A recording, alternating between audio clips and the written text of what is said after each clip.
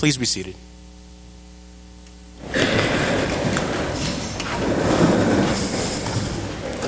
In December of 2021, a police officer in Texas was killed in the line of duty. His 18-year-old daughter gave the eulogy at his funeral, and this is what she had to say. I remember having conversations with my dad about him losing friends and officers in the line of duty. I have heard all the stories you can think of. My heart always ached for those who don't know Jesus. I was always told that I would feel differently if it happened to me. But as it's happened to my own father, I think I still feel the same. There has been anger, sadness, grief, and confusion. And part of me wishes that I could despise the man who did this to my father. But I can't get any part of my heart to hate him. All that I can find is myself hoping and praying for this man to truly know Jesus. When I heard the news that he was in stable condition, part of me was relieved. My prayer is that someday down the road I get to spend time with the man who shot my father. Not to scream, not to yell at him, not to scold him, but simply to tell him about Jesus. In my deepest wound, I saw the glory of Jesus, and it has astounded me. New Life Church, we can have this kind of hope. That is what our passage is this morning. That we will overflow with the hope like this 18-year-old. I would encourage you to turn in your Bibles to Romans 15. We'll be in verse 7 to verse 13, main focus being verse 13. It will be up there on the screen, but I would encourage you, if you have a copy of God's Word on your phone or someone next to you, I would encourage you to pull that out and read it. But let us read this, the Word of God together.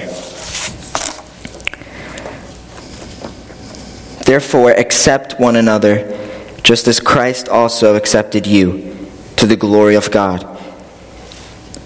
For I say that Christ became a servant of the circumcised on behalf of God's truth,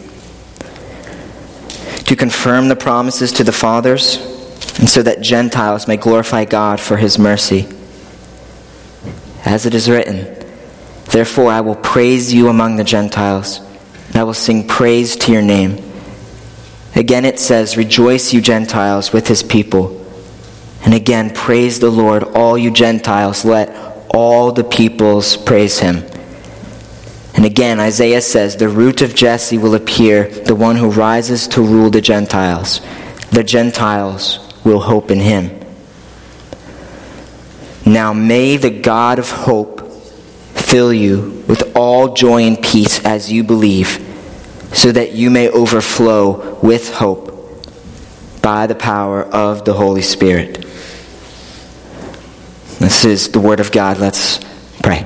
And I would encourage you as I pray, you pray.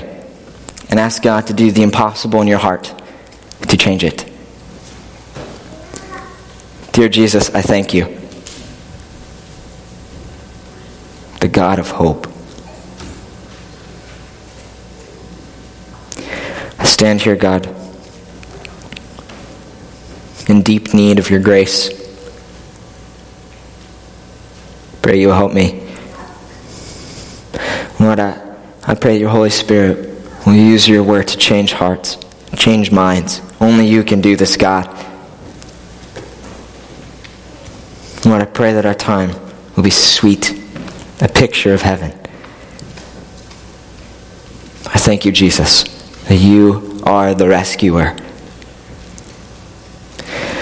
In your name, amen. Pastor John Piper said this: when you are full to the brim, you will spill when bumped. What do people feel, acid or grace? When you are full to the brim, you will spill when bumped. What do people feel?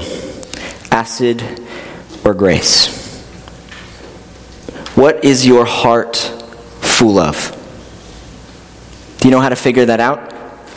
Look at what spills out in your words and your actions when life gets inconvenient and difficult. What spills out often shows you what your heart is full to the brim of. Right here in verse 13, we see what should fill our heart. Joy and peace, so that what spills out, what overflows, is hope. I want to be fully transparent with you, New Life Church. Last night before bed, and I'm sharing this with permission from my wife, I got into a conflict with Allison, my wife. I had every opportunity to do what this text says, and I had every opportunity to do what I'm going to share with you today, and I chose not to. And in the back of my mind, I knew that I would have to be standing up here this morning sharing with you. And I share that with you first, just to remind you that I am up here only because of the amazing grace of God. That is the only way I am saved and rescued. I also say that to let you know, I know how hard it is to overflow with hope when life bumps into you. I know it all too well. And I say it hopefully to encourage you. Sometimes it feels like you're the only one who's struggling. You're not. I'm up here. And I'm struggling. But there is great hope for me and for you as we look at what God has to say. In verse 13, it says, "Now may the God of hope fill you with all joy and peace." I want to zone in on that. The filler of your heart is the God of hope. Now, hope generally is just the expectation of something good in the future.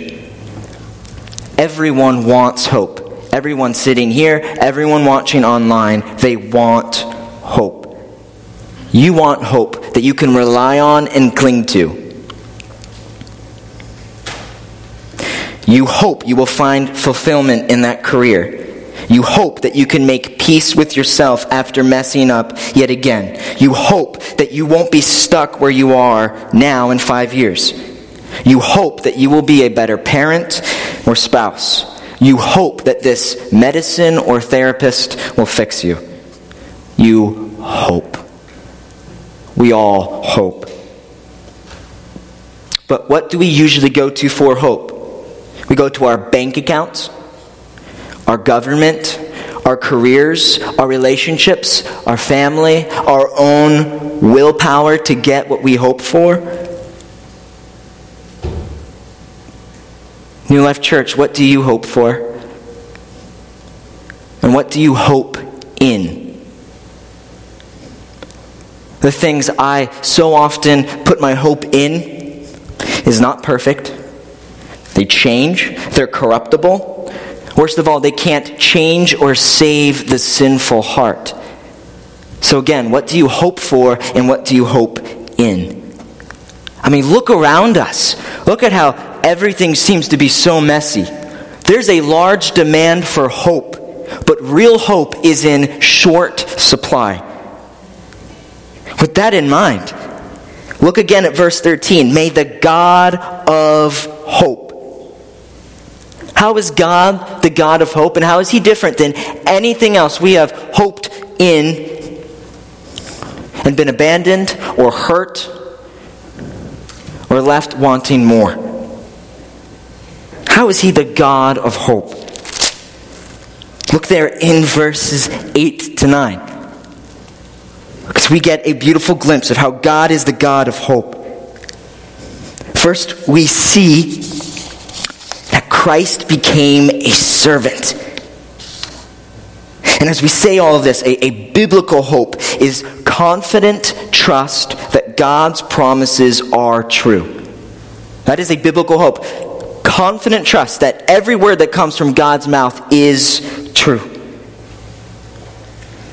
In verse 8 it says, "For I say that Christ became a servant of the uncircumcised." So that is the Jewish people. Christ became a servant to save his chosen people, those in Israel. And it's so easy to hear Christ came as a servant and it go in one ear and out the other. But take a moment to realize how humbling that is.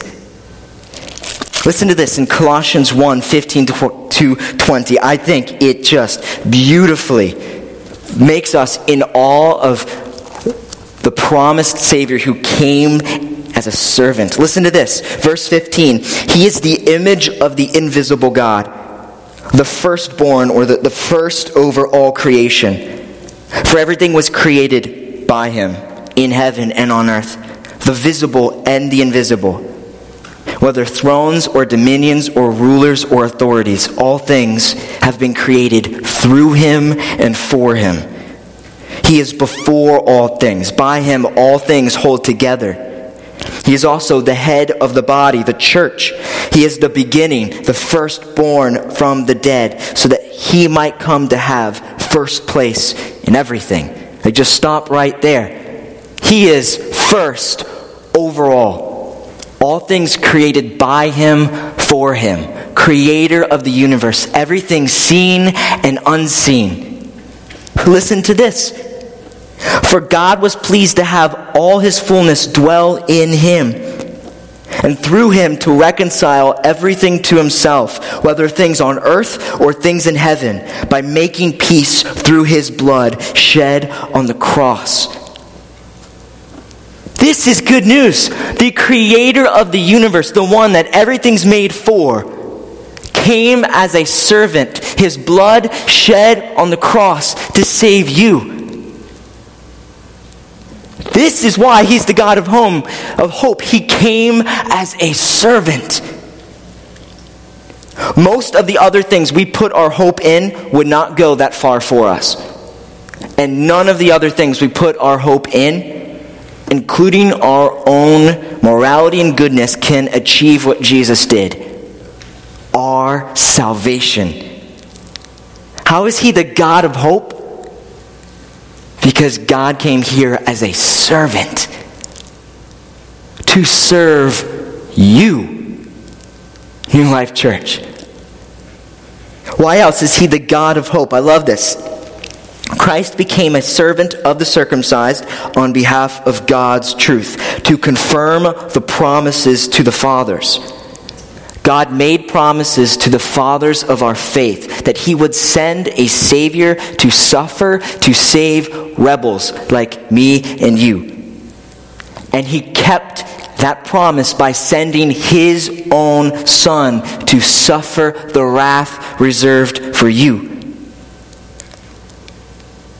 He is the God of hope, because if he went that far to keep his promise about his own Son, which of his other promises won't he keep? The answer is none. He will keep every single promise if he went that far to serve you. Promises like the ones that he will save completely those who call on him.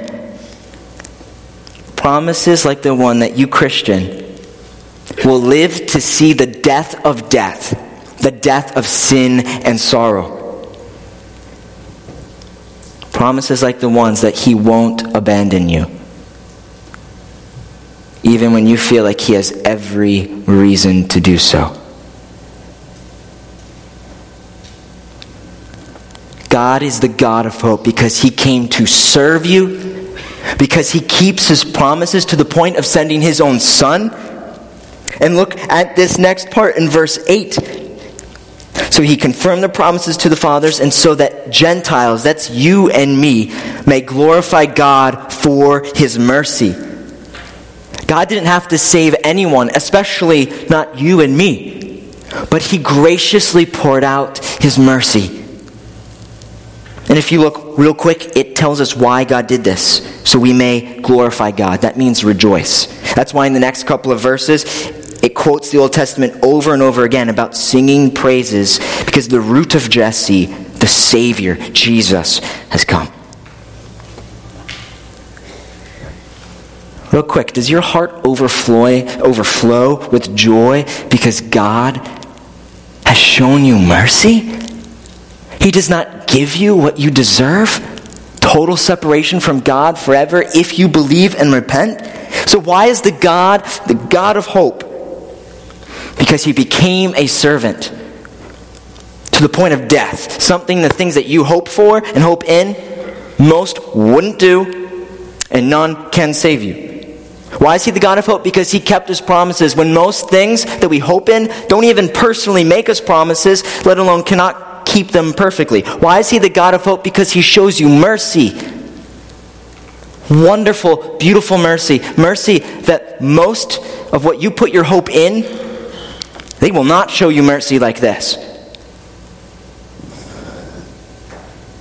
And by the way, for any here in the room or watching online, for those that don't believe what we believe here at New Life Church,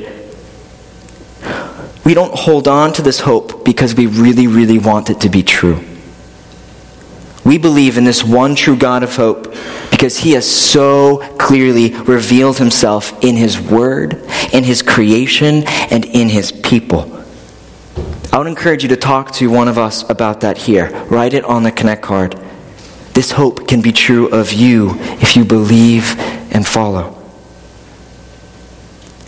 He's the God of hope because unlike any other hope, he is unchangeable. Listen to this from Numbers 23:19. God is not a man that he might lie, or a son of man that he might change his mind. Does he speak and not act, or promise and not fulfill? The answer to those two questions are no. He speaks and he acts. He promises and he fulfills. Now, the amazing thing is, God added humanity to his deity in order to die on the cross to save us. He became like you and me so that his blood could be shed to save you. But he is not like you and me in that he is not fickle. He doesn't make promises that he won't keep. He doesn't abandon you or leave you at a moment's notice. He is unchangeable.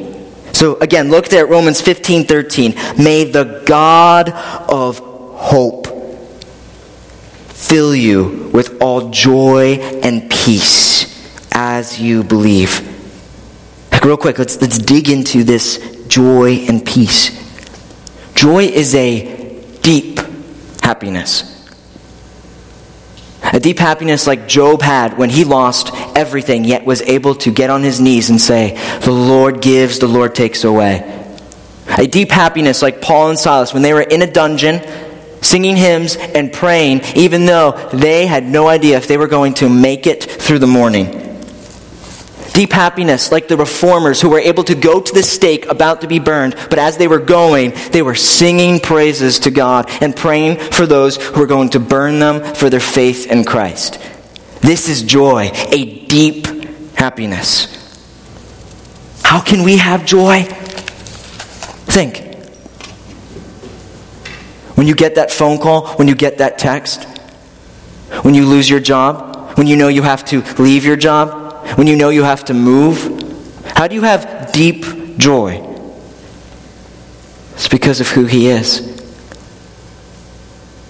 A sweet example of this is Genesis 16:13. I love this. So this is a woman named Hagar, and she was being put through the ringer, suffering.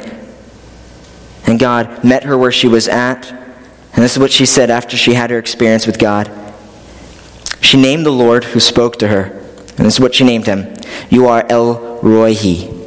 For she said, "In this place have I actually seen the one who sees me." That name for God there is the God who sees me. We can have joy because God sees you, friend. Why else can you have deep happiness when you lose everything that you love? Because of your salvation. It was your sin that held him there on the cross, our sins on his shoulders, our life bought by his death and resurrection. We should be the most joyful people. Like, even when you look at the world and you fear for your children, even when you have to watch the inevitable happen to your loved ones who are growing old, even when that happens, you are joyful because God is the God who sees you. Because it was your sin that held him there on the cross. That's joy, deep happiness. May the God of hope fill you with deep happiness and peace. Peace is calmness on the inside, even when everything is going wrong. How do we have peace? When you get that phone call, that text, that diagnosis, when you lose everything? Same reason we can have deep happiness, because of who he is and what he has done. In Ezra and Nehemiah, this phrase is used over and over and over again. Because the hand of the Lord, his God, was on him. If you are here, you are a believer. This has been true of you since before the world was created. God's hand on you. Through every mistake, every fear, every sorrow, every joy. Every bit of doubt, confusion, worry, anxiety, God's hand was on you and will be on you until the day you die. Why else? Because you have a blessed assurance of your salvation, blood bought by the risen creator of the universe. We should be the most peaceful people, not panicking, doubting, exploding, or unable to wait. And what's interesting, it says, may the God of hope fill you with all joy and peace as you believe. Like, salvation happens the moment the Holy Spirit brings you to turn from your sin and believe. But the Christian life is a life of continuing to believe until you breathe your last. I'm confident that most here have probably made a profession of faith. But if there isn't continual belief, there was definitely a profession of faith, but maybe no actual faith at all. The Christian life is one of continual belief. And just look real quick. May the God of hope fill you with all joy and peace as you believe. And look at the end of the verse. So that you may overflow with hope by the power of the Holy Spirit. Here's good news. It's God who fills you. That would be a mighty load to bear if you were the one who had to fill yourself with joy and peace and hope. We couldn't do it. It's God who does it. I am so thankful. But the question is, as we read this, is how? I'm having such a hard time. I'm so scared about the future. I'm struggling in this relationship with this person. How can I be filled with joy and peace so that I overflow with hope? James chapter 4, verse 8 says, draw near to God and he will draw near to you. Cleanse your hands, sinners, and purify your hearts, you double-minded. How are we filled with joy and peace? I love grilling meats. It's one of my favorite things. What I've recently been doing is marinating not just meats, but vegetables. I try. With apple cider vinegar. So I put it in a Ziploc, let it sit for a couple of hours. It's delicious. This is how we're filled with joy and peace. Not marinating in apple cider vinegar in a Ziploc bag, but marinating in the Word of God as you pray. Soaking in what God has said here. Looking for what I call nuggets of joy. And what I mean is, just as you're reading, you have your nose in the book looking like, okay, what does this show me about God, about salvation, about the world? Like, what does this show me? And taking it and unpacking it like we're doing here. You can do this at home. And taking it with you. Nuggets of joy. Taking it with you throughout the day. Like, this is how we are filled with joy and peace. Marinating in this as we pray. It also might mean cutting out things that encourage your criticism, doubts, bitterness. I've had to do that. Even with preachers or certain authors or social media accounts that were Christian, but they encouraged this part of me that wanted to criticize and become kind of bitter. I had to cut them out because I realized this is not filling me with joy and peace. What are you doing now, New Life Church, to marinate, to be filled with joy and peace? Now, we have talked about the filler of our hearts, the filling of our hearts, now the spilling of your hearts. How does overflowing with hope work? In Matthew 15, 18 to 19, this is what Jesus said. What comes into the mouth comes from the heart, and this defiles a person. For from the heart come evil thoughts, murders, adulteries, sexual immoralities, thefts, false testimonies, slander. Like Jesus makes it very clear that what comes from a person comes from the heart. The focus here was on the negative, but you could see here in this text that it means the positive is true as well. When you are filled with the things of God, you will overflow with the things of God. What naturally fills and overflows from the heart? Sin or acid, like in the quote that we read in the beginning. Jeremiah 17:9 says the heart is deceitful, more deceitful than anything else, and incurable. Who can understand it? That's your heart, which, by the way, don't follow your heart. Don't do that. Don't listen to your heart. It will lead you astray over and over and over again. This is what we are naturally filled with. And think about it. When worry, bitterness, insecurity, or fear fills you, what overflows? Like when life bumps into you, like you make a mistake, something doesn't go as planned, someone hurts you, your ego is threatened, you're scared, you're uncertain. Like when life bumps into you, you're filled with these things. What's going to spill out? Criticism? Fishing for compliments to make yourself feel better? Snapping when frustrated? Putting yourself down? Exalting yourself? Exploding in rage? Being passive-aggressive? Gossiping?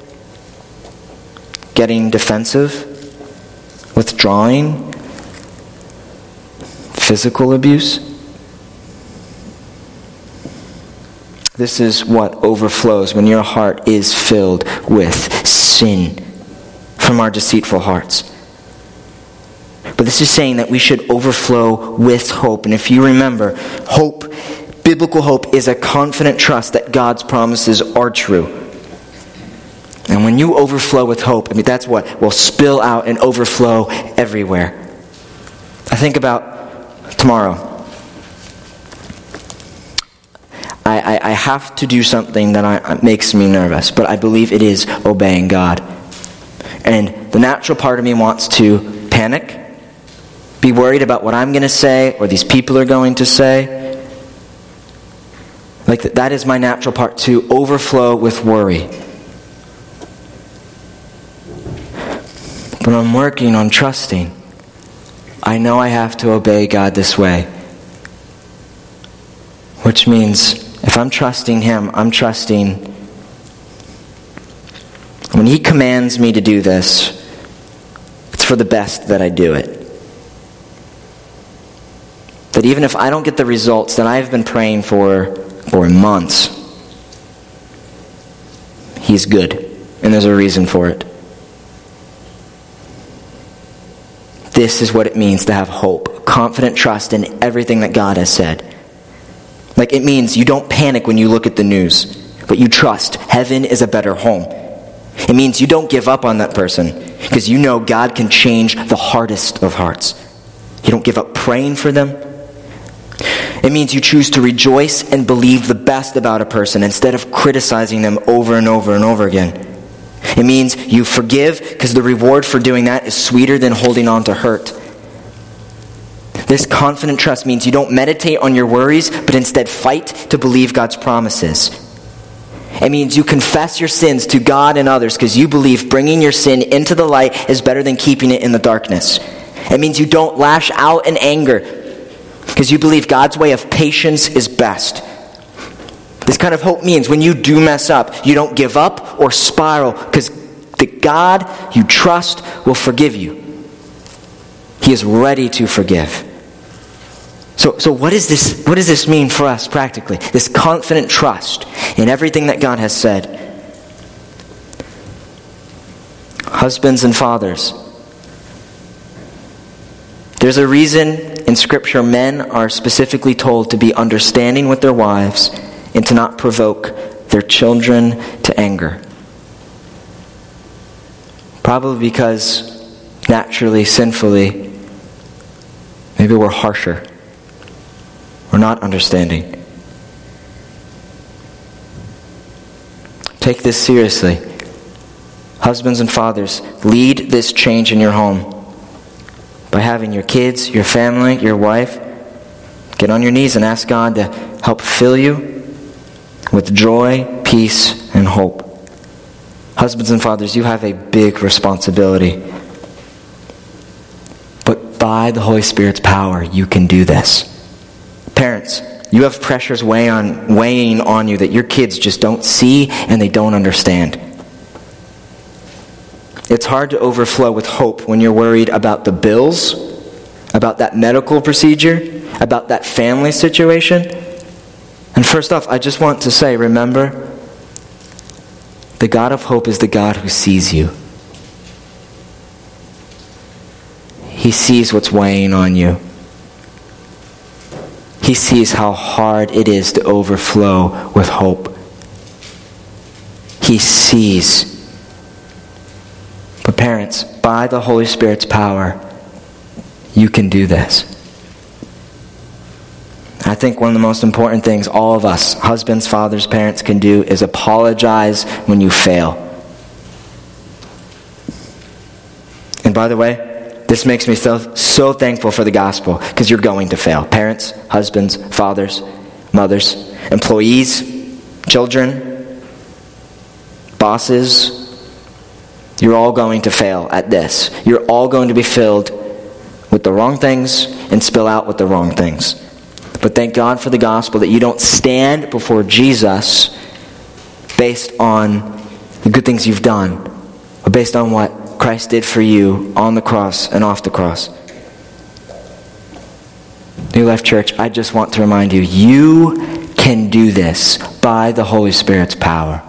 Be filled with joy and peace and overflow with hope. Now, real quick, before we end, what happens as you overflow with hope? A lot, especially in your relationship with God, but you will be a sight for sore eyes, because everyone around us, if you just look around, everyone seems to be full of bitterness, worry, and criticism. It's everywhere.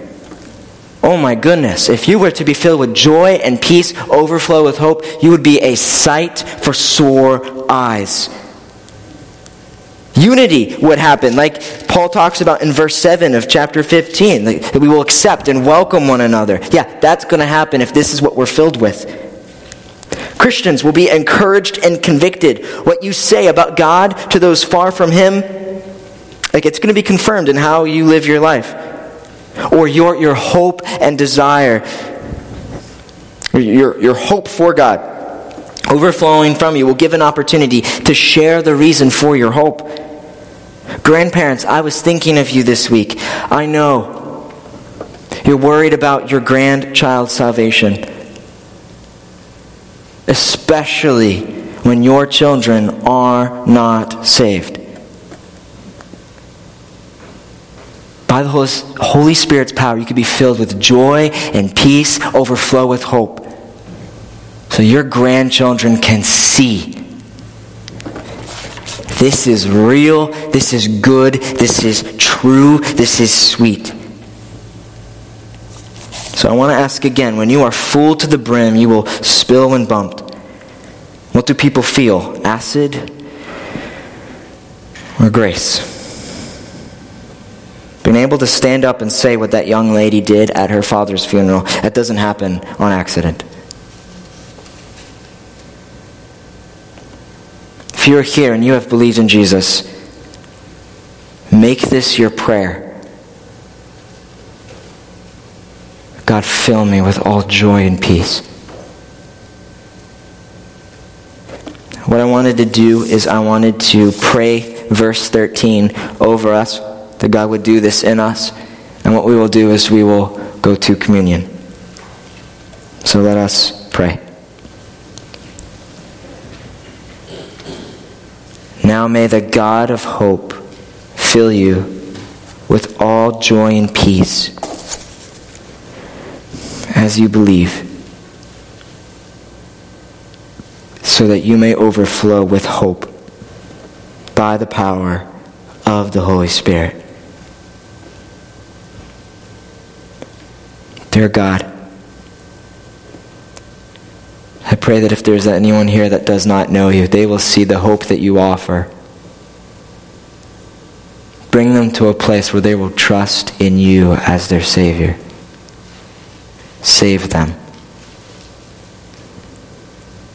I pray for every dear, blessed believer here. Fill them with joy and peace so that they will overflow with hope. God, you got to do that in me. Make us hungry to be filled with joy and peace. Help us to marinate in little nuggets of joy as we read your word. God, please help us. Fill us.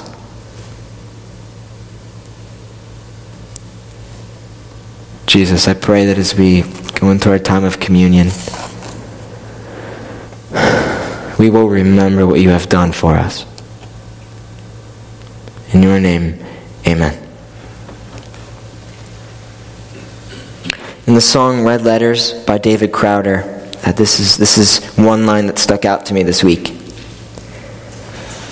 His arms spread wide where mine should be. Friend, Jesus' arms were spread out on the cross where your arms should have been, suffering the punishment of your sin. But Jesus took the punishment of your sin on himself. That is why every month we come together and we partake in communion. A beautiful symbol of how Christ's arms were on the cross where ours should have been. So with these two symbols, the cracker, the wafer, and the juice, we take time to remember how our risen Savior's blood flowed from his veins as he took on God's wrath so we could be saved from our just punishment. The bread is meant to remind us of Jesus' body, that it was broken for you. And if any of you need a communion cup, Vicky is in the back there and can give you one. The juice reminds us of Jesus' blood shed for you, for the forgiveness of your sins. Now before we partake in this together, I want to give two warnings, because Scripture gives these two warnings. This time of remembrance is only for repentant believers. It doesn't mean perfect, but repentant. If you are here and you do not believe in Jesus, I would encourage you, do not take part in what we're about to, but you can watch and ask questions after. There's also a warning here that if you have believed in Jesus, Scripture makes it clear, you are in rebellion of God's commands and you haven't confessed it, you shouldn't take part. But again, it's confessed sin that you are turning from. You're not perfect. If you were supposed to be perfect, I wouldn't be up here doing this. Make things right with God first. And what I'm going to do is I'm actually going to give us a moment. Before we eat the bread, drink the juice together, I'm going to give you a moment. Believer, confess your sins to God. Search your heart. Ask him to reveal what is in your heart. Take time to thank him and praise him that his arms were stretched wide where ours should have been. Let us quietly search our hearts.